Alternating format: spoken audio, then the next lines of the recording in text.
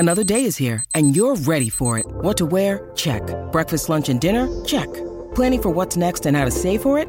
That's where Bank of America can help. For your financial to-dos, Bank of America has experts ready to help get you closer to your goals. Get started at one of our local financial centers or 24/7 in our mobile banking app. Find a location near you at bankofamerica.com/talktous. What would you like the power to do? Mobile banking requires downloading the app and is only available for select devices. Message and data rates may apply. Bank of America N.A., member FDIC.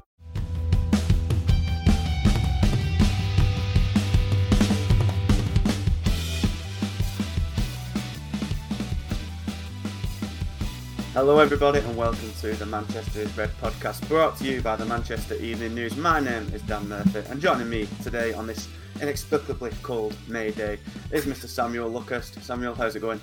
Very well, thank you, Dan. Good to see you as always. Good to have you back. I'm back, baby, and we'll see how long that lasts before I make another mistake, because I think I was on a bit of a bad roll last time, but hopefully I'm refreshed back for a new season. And also with me today is Mr. Rich Fay. Rich, how's it going? Yeah, I'm hoping I don't have any errors either. Like you said, it's exciting, isn't it? I mean, it does feel like there's a new sort of sense of life, a clean slate for United this week, doesn't it? It feels like, that season is behind us now and we can start looking forward to the future and look forward to this podcast as well. Absolutely. No, you know what? You're absolutely bang on there. It's exactly what I was going to start with. It's like, it's only, 5 days removed from United suffering yet another defeat, watching the neighbours win another Premier League title in scenes that United can only remember faintly from nearly 10 years ago now. But even so, just after the worst ever Premier League campaign on a measly 58 points. But even so, Samuel, it has been quite an optimistic week. I think fans, now that the season is out of the way, the dreary death march is finally finished and Erik ten Hag is definitely in through the door. It seems like hopes have been risen somewhat ahead of the summer, ahead of the next season. And Ten Hag's the main culprit in that happening. Indeed, it had become quite stagnant in the last months of the season. Rangnick always referred to the defeat to Atletico Madrid in mid-March, and it was like a slow death march to the Europa League or the Europa Conference League in those final months, with a couple of spectacular defeats thrown into it. And the fact that the club, I knew that the Ten Hag press conference was going to be post-season, but we got word of it, I think, on Thursday last week, that it was going to be on the Monday. So they could hardly wait to draw a line under this season. I think we still say this season, don't we? I suppose when you get into June, you can say last season, but it's still that grey area at the moment. And Ten Hag was personable. It was a good start. There's a hell of a lot of work to do, but from our perspective anyway, where you can gauge what the online audience is like and what the readership is like, and the readership for United is always pretty immense, but there are troughs as well. If there's a bad defeat or a bad run of form, there is going to be a lack of interest or not as much interest, and that was an issue with Rangnick's tenure, certainly in those last couple of months, but it has certainly picked up. And also automatically, as soon as the season ends, people think, well, the transfer window is opened. Technically it hasn't, but it pretty much has. And there's interest as to what United are going to do, what they're trying to do. But Ten Hag has made, as I said, not necessarily a charismatic start, but as I said, it was a personable start on Monday. And I think United fans, by just having a look in, really like the cut of his jib as well. So there's a lot more he's got to do to impress, but it was difficult not to try and fuel fans with positivity this week just by introducing a new manager and a manager who was, of course, the fans' favourite as well. He was their pick. Yeah, absolutely. And I think, as I've seen this happen so many times, watching from my own club and watching every other club covering United, of course, I think so much weight is placed on in a manager's first press conference. Fans always go, he's got everything right there. He knows exactly what's wrong. He's saying all the right things, etc. and so on. And it matters little, because Rangnick said all the right things 6 months ago, and look how that turned out. It matters little in the grand scheme of things. But Rich, I do think Ten Hag has made a great first impression. But I also, I like Rangnick did, and Rangnick still has a lot of respect from the United fans, despite such a disastrous time in charge on the actual pitch. It's because he said the truth and he didn't hold. Well, he probably did hold back, but he went as far as he could do without getting booted out earlier than he potentially could have done. And Ten Hag, while not going quite as two-footed at times, I think clearly recognises the problems that he has on his hands, that he's kind of thrown himself headfirst into. Yeah, and like you said there with Rangnick, he could talk the talk, but he couldn't walk the walk, and he wasn't a manager. He wasn't a first-team manager that any other team would have gone for, but United did, and that sums up the issues themselves. Ten Hag needs to find that balance where he can address these problems. You're always going to maybe say things differently in public than you'd say behind closed doors anyway. I think he knows what goes down well with supporters himself. And yeah, I remember sort of reading background stuff into Ten Hag before he came, and lots of the Dutch media were saying that when he arrived at Ajax, they didn't take to him at all. They thought he was, he just didn't really fit in with the arrogance of Ajax and what they needed. But he slowly over time sort of warmed to them. And I think, that's an area where he's maybe not going to be too comfortable at first, but I think that his opening press conference was really encouraging because, like you said, there was a sense of realism. He's obviously very confident in his own ability. He was asked the usual question of, well, all these other managers have failed before you, so what are you going to do differently? And he just alluded to, the plan and all the analysis that needs to take place and all this stuff that's going to go on behind the scenes. He's the poster boy of the new era, but there also has to be hard work from all across the club and from his backroom staff as well. But he has that sense of realism. He knows how big a task it's going to be. But yeah, you just got to embrace it. After the season United have had, for the season to just be over now, and like Simon said, we're in this sort of no man's land between this season and next season, the optimism is just unrivaled. We've not had this since last summer, really, when, at the start of every season, every team's got a chance of dreaming of the Premier League, and yes, there might be teams who are favourites, but United are going to dream because, yes, there's got to be a capitulation from City or Liverpool, but just because they've been brilliant this season doesn't mean that they're going to both be flawless again next season, and United just need to make sure they're the best placed team to capitalise if one of those teams does fall away. And, it's a funny old game, momentum. United, if they start the season well, who knows what could happen. So, yeah, I think that from his fans' point of view, there's going to be plenty of excitement, but it's encouraging for me that Ten Hag does seem to acknowledge how difficult a task this will be. And again, from his own point of view, he can't come in promising the world because it'll only be used against him if United do indeed sort of have a season of transition and don't actually improve that much straight away. Yeah, definitely. I think it's certainly more productive from everyone's kind of point of view to just kind of put this, shrug this season under the carpet and try and be optimistic. There's no point staying down in the dumps and being moody about everything because that just helps no one really. But, Samuel, it's been Ten Hag's first week here. Well, he's kind of cut off his time at Ajax a bit early, could have been sunning himself in the Caribbean, but he came in early doors, got his head into the United job quickly to kind of make a head start. But his first official week after arriving on Monday, what has this kind of week entailed? What has Ten Hag and his new coaching team kind of been up to your understanding? I'm not too sure entirely. I had a couple of days off, so I'm still playing catch up there. The interesting thing, one of the interesting things about Monday was that he'd never been to Old Trafford before. It was the first time he'd actually stepped foot in the place, and his professional career as a player and a coach has spanned something like 33 years, I think. He's even been to the Etihad, so it's pretty extraordinary for someone who'd worked at Bayern Munich and Ajax never to have ended up at Old Trafford for a game for any purpose. I remember when Mourinho was Inter Milan manager and he came over to Manchester to watch United against Chelsea in preparation for United's Champions League tie with Inter Milan next month, because he was Inter coach at the time. He obviously the cameras homed in on him, and he was next to someone who was clearly his opposition scout at the time. That was Andre Villas-Boas, who then 2 years down the line is appointed Chelsea manager and goes on to become Tottenham manager.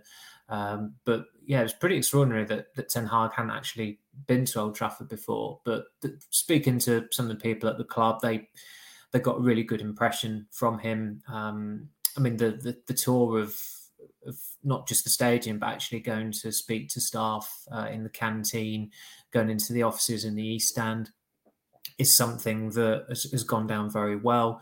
There's an element of planning that comes with that, but it's also, off the cuff things. I think, but looking at the video that United released, he came across a lady in the canteen staff who's worked there so long that she was there when Steve McLaren was there, and McLaren seems to remember her. I think he points out to her in the video. And, I think from what I was told as well, people who were quite shy and wanted just to stand to one side as he walked down the corridor weren't getting away with it. He would stop people, he would ask them their name, what they did. So he took immense interest in speaking to as many people as possible and shaking as many hands as possible and making as good an impression as possible as well. He's not holed up in the Lowry like previous United managers. Solskjaer and Rangnick also started out there before they moved elsewhere. Mourinho, of course, never left the Lowry. He had a 2.5-year residency there, but Ten Hag is he's staying in Meer at the moment, which, as anyone knows who's been out there, it's quite an isolated area, but a very leafy and pleasant place to conduct your own analysis out of the way, out of the media glare. I mean, I remember one time when Mourinho left the Lowry to try and go to a restaurant, and it was a bit of a nightmare for him because him and his entourage were trying to settle on somewhere to eat, and they were just being followed by photographers, someone selling the big issues, fans just.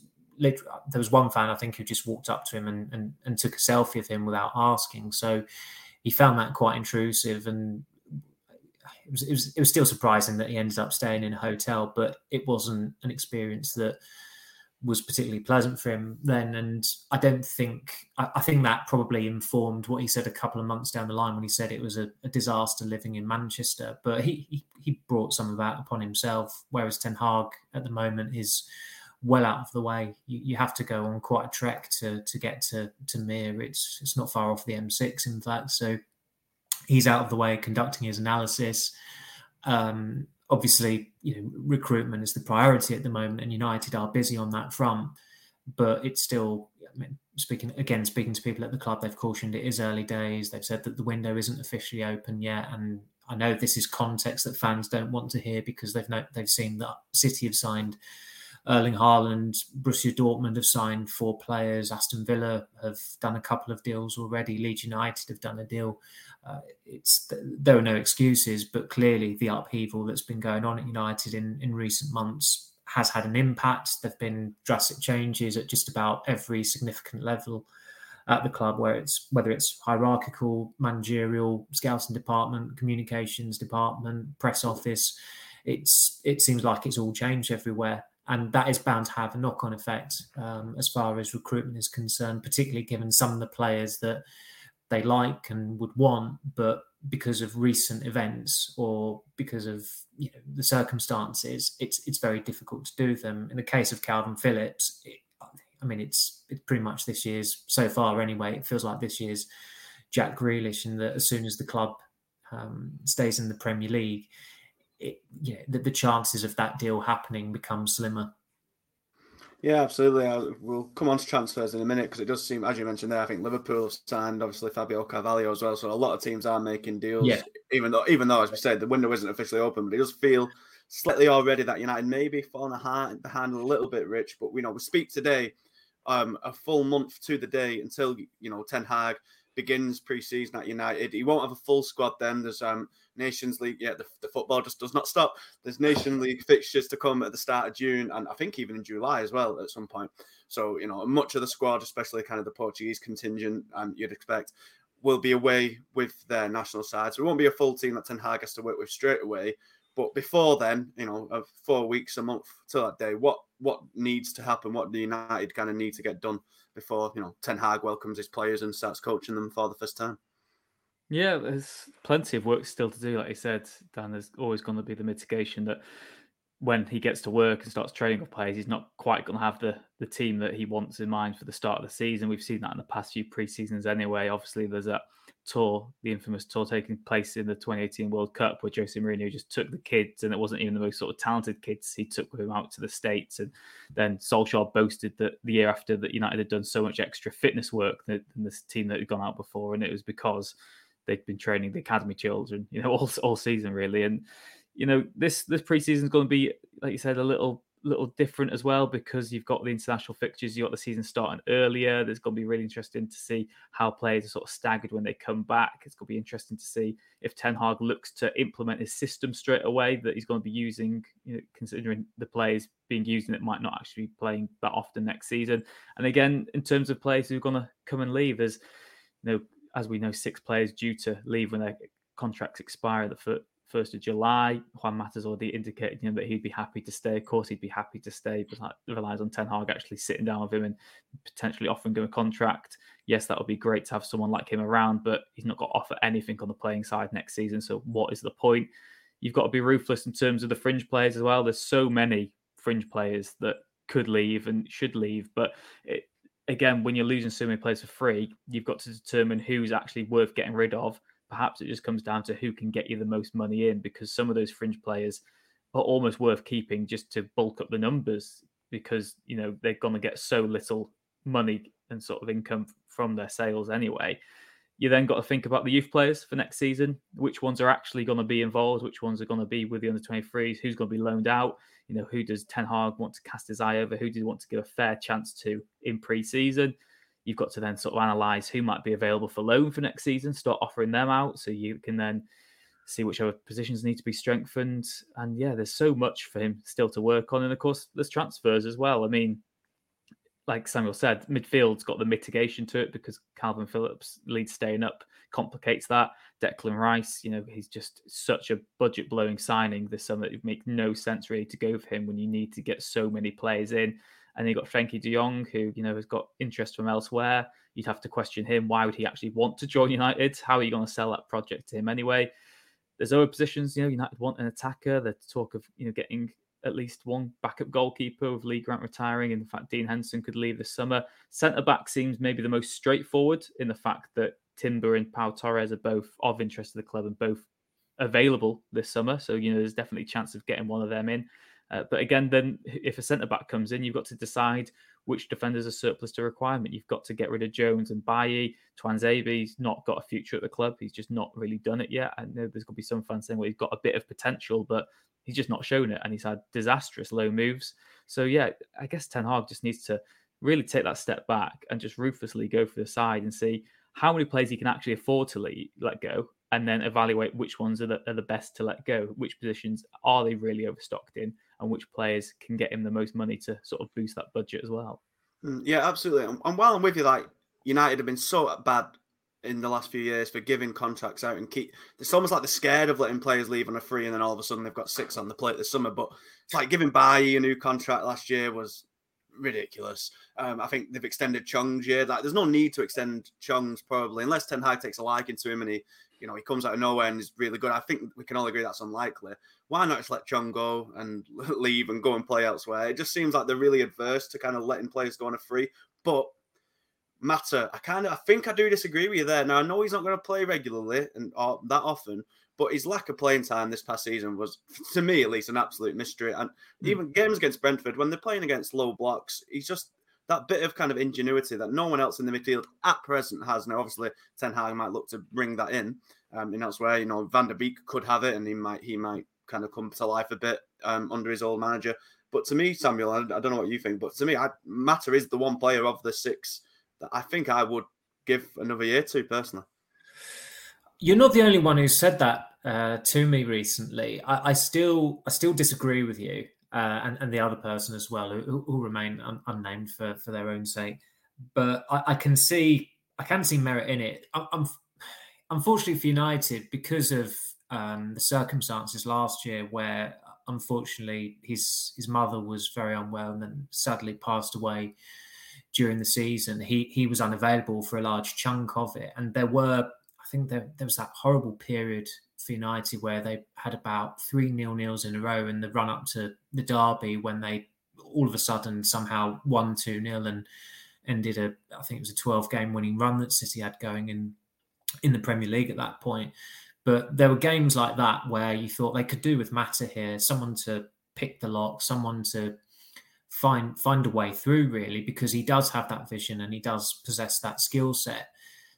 All I would caution is that, as United discovered against Brighton, I should say, is that against the majority of opponents, and in the majority of occasions as well, the game is just too intense for him. If you're keeping Mata, it's almost like he's getting the Europa League quota. He's a player that is almost exclusively used for the Europa League and as an impact sub. And I suppose with managers being able to make 5 changes next season, that possibly comes into the thinking, because you have got 2 extra options there if you are chasing a game.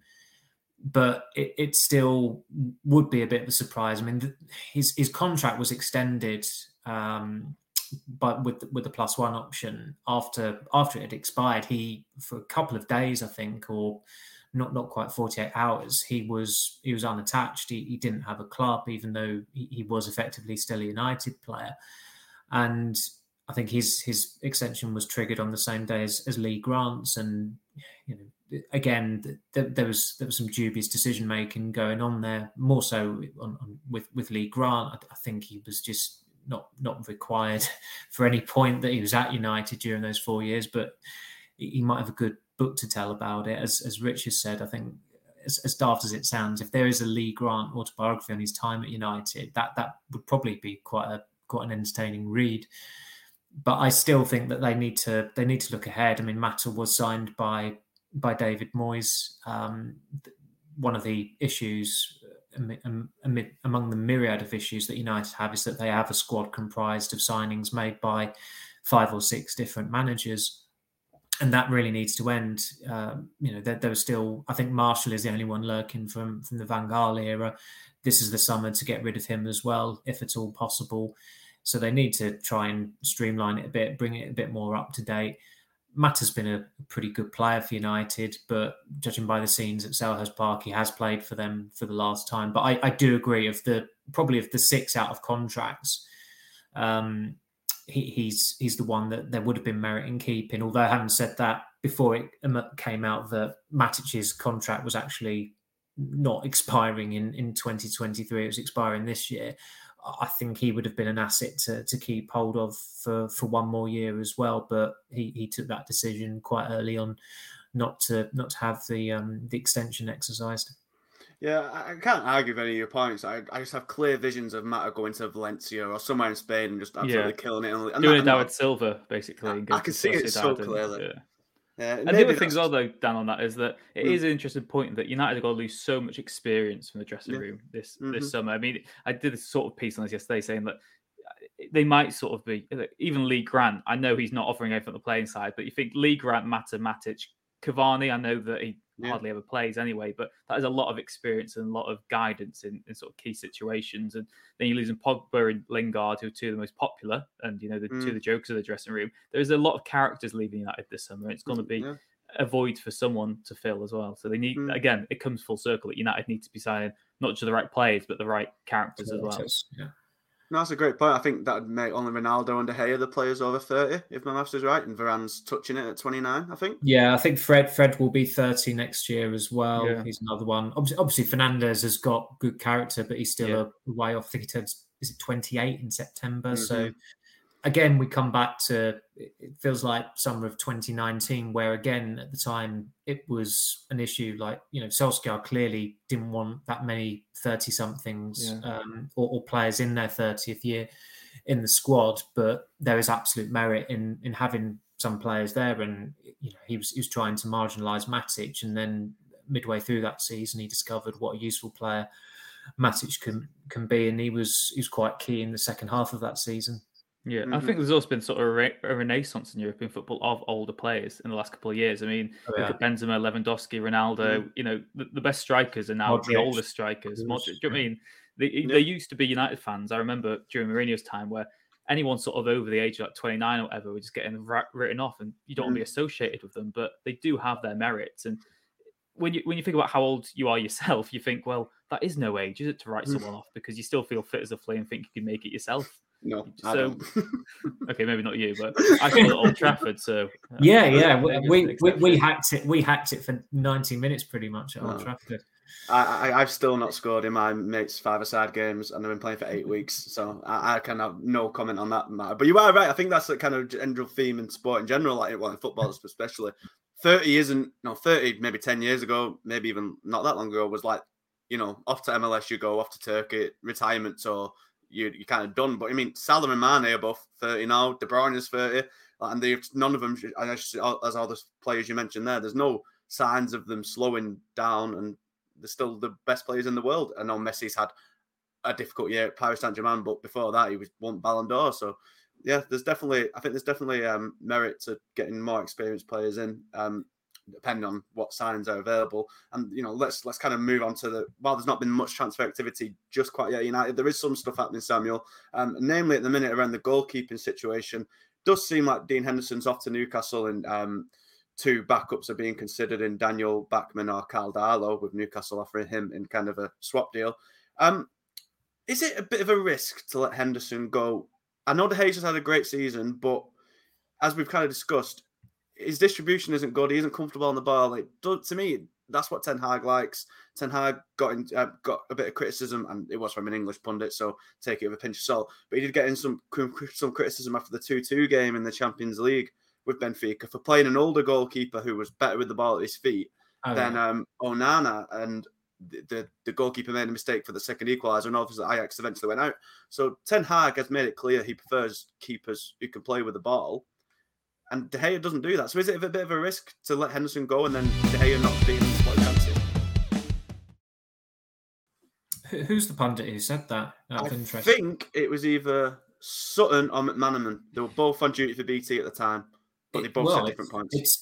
It's whichever one of them it is. It's a stop clock is right twice a day mode, because it's quite a valid point in that I think Onana he's out of contract. I think it looks like he's going to Inter Milan, and he didn't play much last year because of a doping ban. I think they signed Stecklenburg at the start of the season. He got injured, and then, as you said, this 38-year-old goalkeeper was elevated to number one when at the start of the season it looked like he was third choice.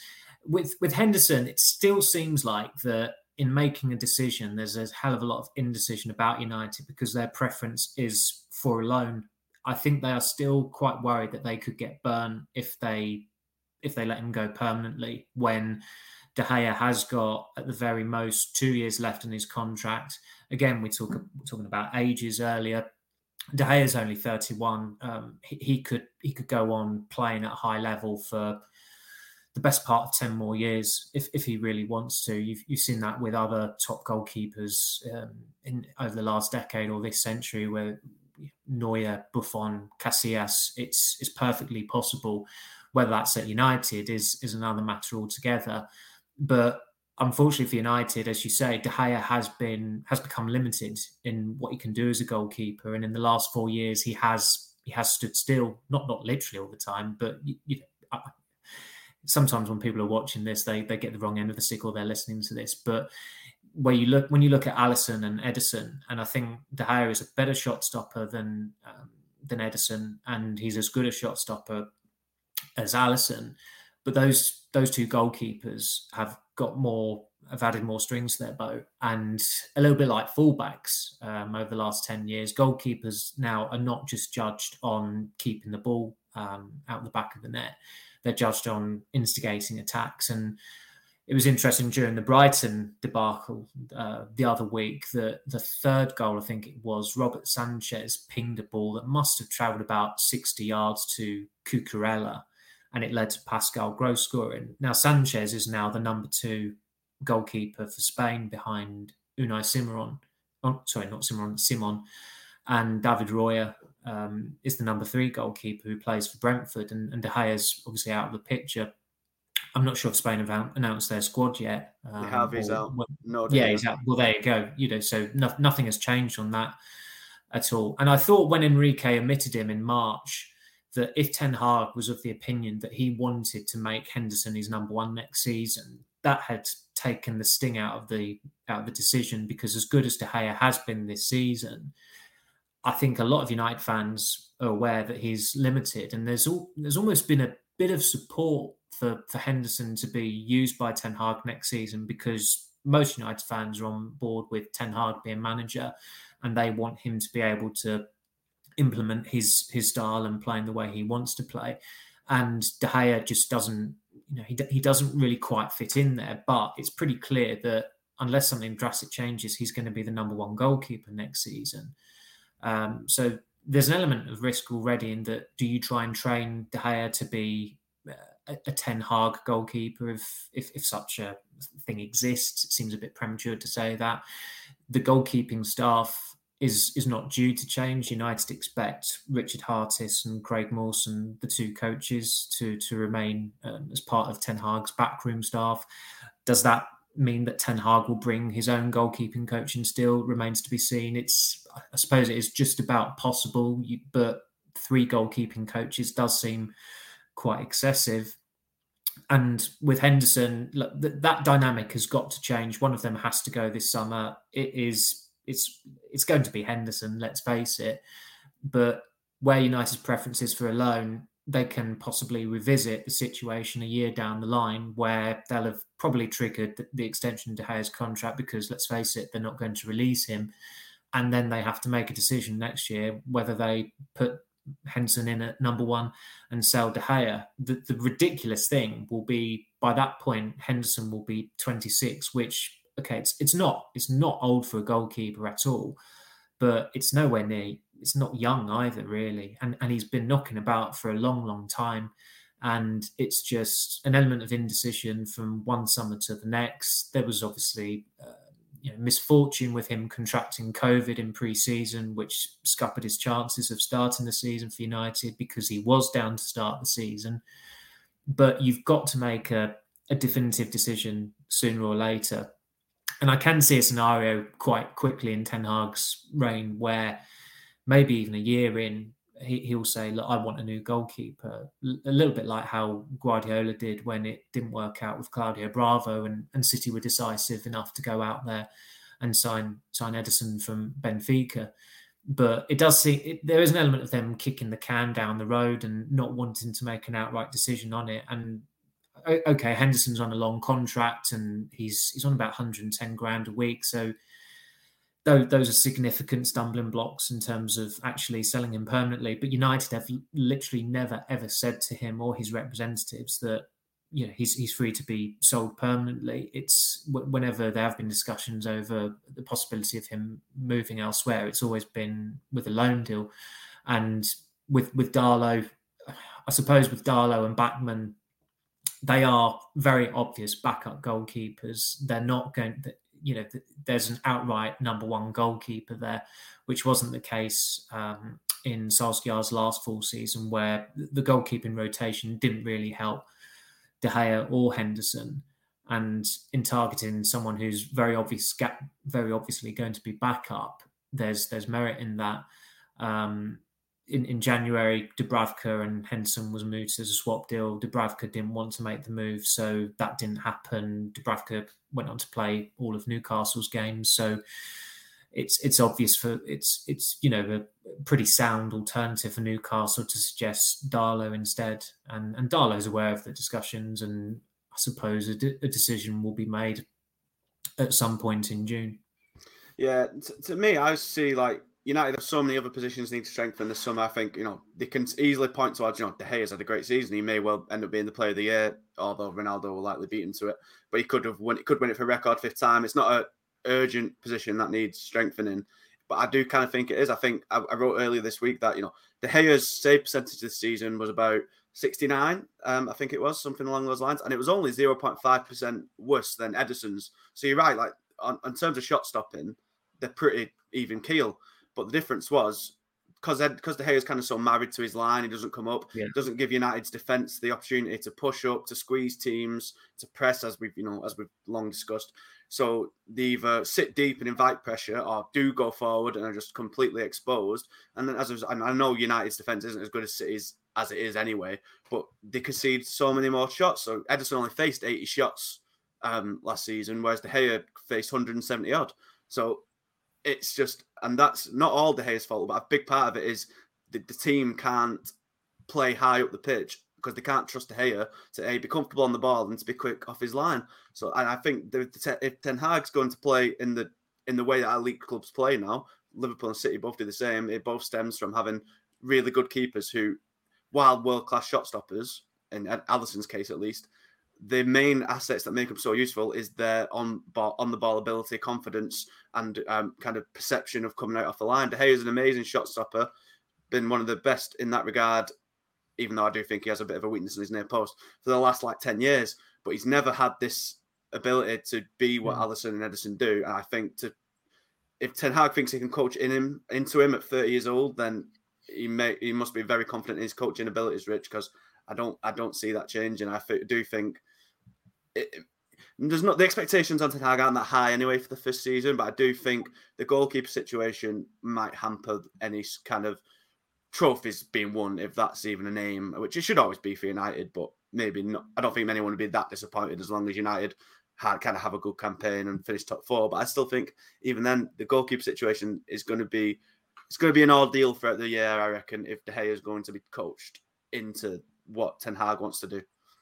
Yeah, absolutely. Like I said, and the reason De Gea makes so many good saves is often because he's given the ball away, or they've given the possession away so easily from the back anyway. So yeah, it's one of those where, maybe in an ideal world you would get rid of De Gea. Maybe you can get rid of him and Henderson and get someone completely new in, like someone said, like Pep had to do it at City, because you just need someone who fits in that mold and has that modern approach. But I guess that as much criticism as you throw at De Gea, you've got to throw at the centre-backs as well and the defence. And the fact that De Gea is making so many saves shows that there's so much failure elsewhere on the pitch. It stems from having no structure. It stems from not having a solid centre-back partnership. It stems from not having a proper defensive midfielder either. And again, it's been said so many times this season, it's also from forwards who don't defend in the opposition's half. It starts from that high press and engaging high up the pitch to ensure that your team is not so easy to walk through in the first place. So I do feel that some of the criticism, it's just so easy to blame De Gea for so many of the defensive issues as well, and say that his lack of ability to sort of clear the ball properly, his limited passing range contributes to that. But every player on the pitch could do better defensively, and that's what Ten Hag's got to try and get, and I think that will be the biggest change, really. Yeah, there's no doubt about that. Centre-back's another position that's going to have to be probably the second most important after centre midfield, I'd wager. And you've just written a story about Pau Torres. He's a player United have been tracking since last year. They eventually went for Varane instead that summer and didn't bring in another centre-back. But he again has emerged as a potential target this year, and United are now kind of running that by Ten Hag. What do you think the result of that may well be? Yeah, so Torres was on United's 5-man shortlist at the start of last year, and like Samuel reported at the time, Varane was always the preference, but there's always a bit of scepticism about whether they'd be able to pull that one off. They did pull it off, so Torres remained the backup. United's interest never sort of went away, but they revived it earlier this year. Torres had a great individual season again with Villarreal, played every second as they got to the Champions League semi-finals. They got not in Champions League next season because they had quite a poor La Liga campaign. Ball playing, centre back, left footed. So, Louis van Gaal would have loved him. But in terms of what he'd actually bring to the United back line, still maybe some question marks about his physicality in the Premier League and the type of defender the United need. Do they actually need someone who's really good with the ball at his feet, or do they just need someone who's more of a stopper and can offer a bit more solidity in the back line, someone who's vocal as well? And I guess the other question for United in terms of centre back is, who's going to be the starting centre back alongside this new signing? Is the new signing coming in to be a third choice and to supplement Varane and Maguire, or is he coming in to be a partner for either Maguire or Varane himself? So that's another sort of big caveat in all of this search. But yeah, Torres is still of interest to United. There's been internal talks. Jurrien Timber at Ajax is highly thought of by Ten Hag, as is almost every member of that Ajax team. We see a new one linked every single day. I think every Ajax player is linked with United at the moment in time. But yeah, Pau Torres is one to keep an eye on. He's still got a release clause this summer. It's in the region of 60 million euros. Don't expect that to maybe be triggered. I think you could get him for less, but Villarreal in no pressure to sell players because they've had such a good European campaign. And of course, they won the Europa League last season as well against United. So they've got great revenues at the moment. They've not really been affected too much by the pandemic in the last few years because they've had that big sort of windfall from the European prize pot. So yeah, one to keep an eye on, but as Samuel said as well, midfield's still sort of the biggest issue, sort of the priority for United. And then there's just so many decisions at centre-back because, like I said, they've got so many fringe players who they still do need to get rid of. Yeah, without a doubt. I think, Bailly, Jones, Tuanzebe, as you mentioned, all need to go. And I can see that's why I think maybe Timber might be the more ideal signing, because he's only 20. Obviously, had a great season, played pretty much every game for Ajax. But he's versatile, so if a right back isn't signed, which they also need, he can play there. And he wouldn't come in with the same authority if he has to start every week. Exactly. Pau Torres is a Spain international, will likely start for them at the World Cup later this year. He's played every second for Villarreal, in the Champions League. He's not going to want to come to Old Trafford and be fourth choice or maybe third choice. He's going to want to be starting every week. So if they can actually promise him that and follow through that promise, then there's a chance of the deal taking place. But like I said, Timber, more versatile, and I think you could get away with him being a backup. Yeah, absolutely. Samuel, as we touched on earlier, and as we've mentioned about every podcast we've ever done, I think midfield is the biggest priority. They need a defensive midfielder badly. They probably need a more kind of dynamic passer as well, with Pogba and Lingard and Mata and Matic all off. But as we touched on earlier, Calvin Phillips is looking increasingly difficult. If he doesn't stay at Leeds, with Leeds now having more kind of power to say no, then City appear to be interested, with them losing Fernandinho. Frenkie de Jong's obviously difficult to pull off with lack of Champions League football, even if he wants to leave Barcelona. It seems like every kind of option that United are considering is kind of getting the door shut in the face. Who are they going to have left to actually go for this year? It's not looking that good in the first few weeks. It's a good question compared to last year, where the outlook certainly seemed a lot clearer as to who they would want, who would come in. It's muddied waters, really. One of the reasons is because of the fact that they're back in the Europa League. Last year, they had top four boxed off before the March internationals, so they were able to proceed with discussions for certain targets. With Varane, I think by that point, even March, they've been discussing a possible deal with his camp for the best part of 6 months. With Sancho, there was historic interest there that it wasn't difficult to revive, and Dortmund were always going to cash in on Sancho last year as well. But this summer, United are not on the up anymore. They've had a really poor season. They are not as attractive to players either, which is another issue. They don't have the spending power of previous years. There's not a budget of. There's been some chatter of a budget of £20 million. The way they see it is that there's no budget at all. It's just a case of spending within their means. They've saved about £50 million this year with those 6 players out of contract going. And the way they look at a budget, if one does indeed exist, is that the wages go into that. They don't just see it as, this budget exists for transfer fees alone. That used to be the case. It isn't anymore, the way they operate. And whether it's someone like Declan Rice, who's just a non-starter this year because he has that contract extension at West Ham that they can add a year onto it. I'd say Rice is already a £100 million player. United are not going to be signing a £100 million midfielder this summer, given the season they've just had, and given how good a player Rice is. And West Ham really are in a stronger position to keep him than they would have been had United finished in the Champions League or come close to winning the Premier League. Bellingham was always a non-starter as well. Harry Kane was always a non-starter as far as strikers are concerned, because Tottenham have got into the Champions League. And let's face it, even if Tottenham had finished below United, you would not have backed United to take Harry Kane off Tottenham, because Manchester City didn't do it last year, and they were never going to do it either, despite certain stories that were written. I think the MEN did a pretty good job on that, especially Liam's story, which pretty much killed it stone dead. And then a couple of weeks later, that was it, over and done with, when Kane posted on his Twitter page. So it is pretty difficult to identify who is going to come in at United, particularly, as you say, in midfield. It's an area where they do arguably need 2 new players to go in there. A defensive midfielder is the priority, but if they are to become aligned with Ten Hag's style of play, they need someone who can control midfield, which is why he's made a beeline for Frenkie de Jong, because de Jong's he's a player in his image, and that's the type of play that he's a master of.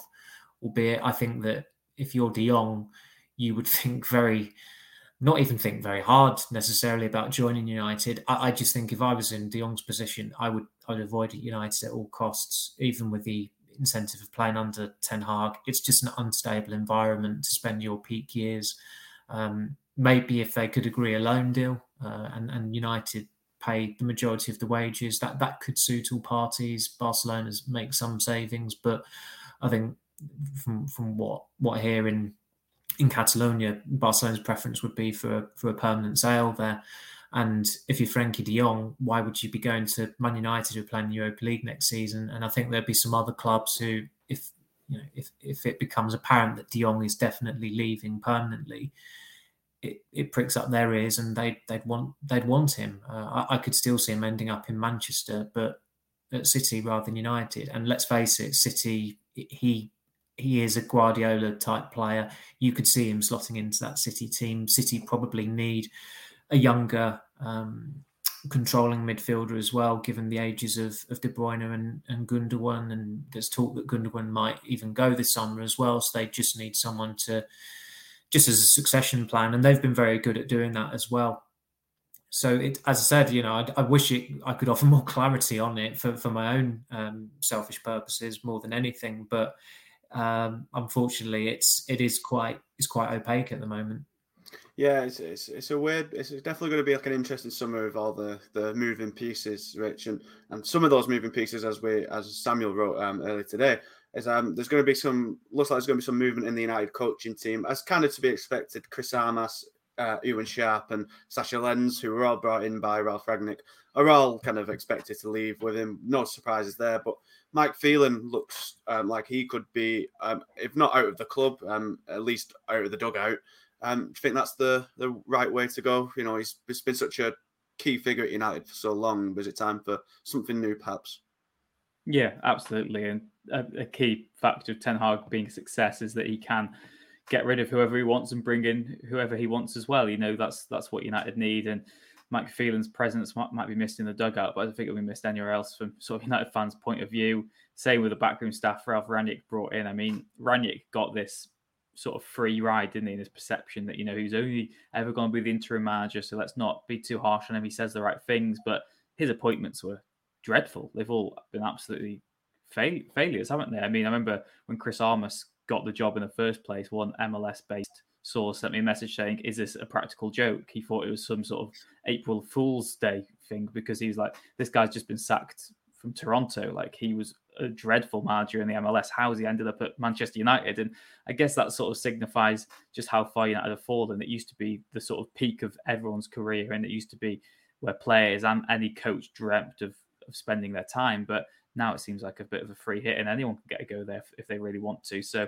there's got to be, maybe another unveiling of the standards banner in the Stretford end, but with assistant coaches and stuff on them instead, because United have slipped on and off the pitch. And yeah, it's just the clear out that's needed for United. I mean, they've always had people who do really care passionately about the club, and they've tried their best. There's no questioning the professionalism of anyone who's been at United in the last few years, really, in terms of that department. But they just need fresh ideas and people who are on the way up. And Ten Hag needs to have a backroom staff that he trusts, because he, like most modern managers, is very much a part of a collective. And whenever he gets any individual recognition or praise, he's quick to praise those who work alongside him and who are such a key part of the management team. And, if Ten Hag ends up winning a manager of the month or whatever, you can bet he'll be posing with his backroom staff. He won't just be having the picture by himself. So, yeah, I just think it's the clear out that's needed. And again, the whole point of United changing is that they have the freedom to do this, that Ten Hag can get in whoever he wants to. He can get rid of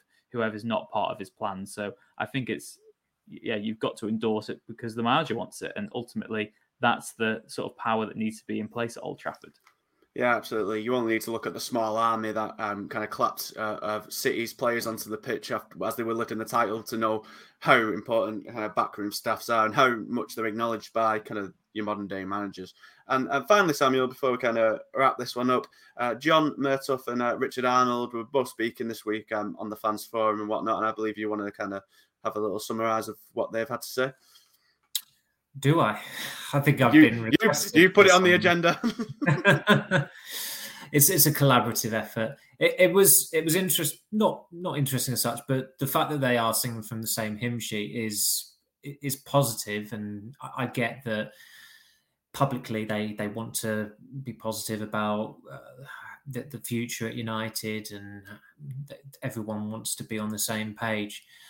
You do hope for United's sake that privately they are being a bit more ruthless and decisive than talking about the massive potential of the squad. And I thought it was a bit of a red flag that Ten Hag made a point of saying this squad finished second last season. I mean, let's get that straight. Last season was misleading for most clubs. I found it quite troubling watching United after the restart, in a way that they adapted so well to playing football with no crowds there. If you're a professional footballer, it's not a true gauge of where you're at when you're doing well with no crowds present. That's not proper football. We all know that.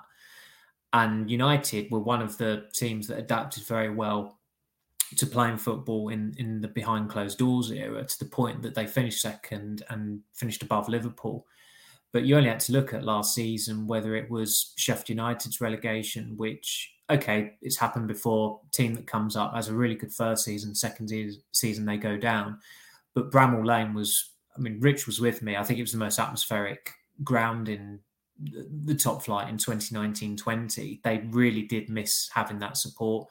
Liverpool, okay, Anfield, its atmosphere can be quite mythical, but the presence of having those stands full does make a massive difference to them. And they lost to all those teams last season, these teams breaking, ending these lean spells of winless decades at Anfield, and suddenly the fans aren't there and they go ahead and win there. Last season was just false for a lot of teams, and Liverpool, normality has been restored this season. They're back to what they were doing in previous seasons under Jurgen Klopp, and United have regressed to the point that they've had their worst season in decades, with supporters present on match days, standards raised as well, because the intention was to challenge for the title this season, and a lot of those players have been rumbled. It's not of any comfort to United fans, but unfortunately for them, Bruno Fernandes appears to be a better footballer when supporters aren't present, which isn't great given the investment in January 2020, and also the fact they've given him a new contract quite recently. Of course, he's had some brilliant games for United when there have been match goers present, but most of his time at the club, when he has thrived, it's been in behind closed doors games. So I found it quite worrying that United would actually, publicly talk up finishing second last season. It was an anomaly. I really didn't see the sense in doing that. And those quotes have already got a bit of traction online with supporters who are fretting about what the rebuild job is going to be like. But it's almost as if they are bracing supporters for, this summer. There's almost too much for us to do, that we can't get it all done in such a short space of time. And I don't expect United to do so either, but you've got to have the intention to do it. They signed 6 players in response to the Moyes season 8 years ago. There is no reason why they shouldn't be signing 6 players ahead of next season. And I'm not expecting them to spend record fees on players, because that strategy just hasn't worked. But they've got to be innovative with their scouting, with their deal making as well, in terms of add-ons and not paying much up front, or as much up front as they have done previously, which was the case last year. And that's quite prevalent across the board now in the post-pandemic era as well, because the money just isn't there for clubs to spend huge fees up front. But you can be innovative with your deal making, as Liverpool have been. But whether United have the personnel to execute such deals skillfully remains to be seen, because there hasn't been the evidence of it in recent years, and they're also going through quite a lot of upheaval in various departments, which is having a knock-on effect as well. And if you were to get to this first day of next season, out of the current squad, who would you take in terms of a starting 11? You'd take De Gea, You take Varane, despite the season he's had. You take Shaw, despite the dreadful season he's had. Fred, I think, would be a legitimate shout. Sancho, Ronaldo. Some would say Fernandes. Maybe not. But you're still talking about 4 or 5 first-team ready players to start the season that were signed in the summer. There is not a cat and house chance they're going to do that. And I know not everyone will say they need 4 or 5 signings to go straight into the first team. But when you analyse it objectively, which I am doing there, I do think they need a new centre-back to go in next to Varane. They do need a full-back. They do need at least 1 midfielder. They do need at least 1 forward. So you're talking a minimum of 4 new signings to go straight into the first team. I don't think they've... When was the last time they did that? I'm trying to think. Like in 2016, they signed 4 players that you expected to start the season, but Mkhitaryan didn't start the season. They signed 5 players in 2020, but as Rich said repeatedly, it was almost as if they were beefing up the squad rather than the first team. It's difficult. I mean, they got 3 in Solskjaer's summer, and they were pretty much, those 3 were first teamers in that August, but 4, you're talking 4 or 5, and I'm struggling to think the last time they did that. Well, it certainly remains to be seen, and when we do see it, and if we do see it, you can bet that the Manchester Evening News will be there first to bring you all the latest United news over the summer. Thank you very much, everyone, for listening. This has been the Manchester is Red podcast. Of course, please like, review, share, subscribe, all that jazz. And of course, you can get us on Twitter at ManUnitedMen, on Facebook, on the Manchester United Manchester Evening News page, and of course the website manchestereveningnews.co.uk. Thank you, everyone, for listening, and we'll see you next week. Ta-ra.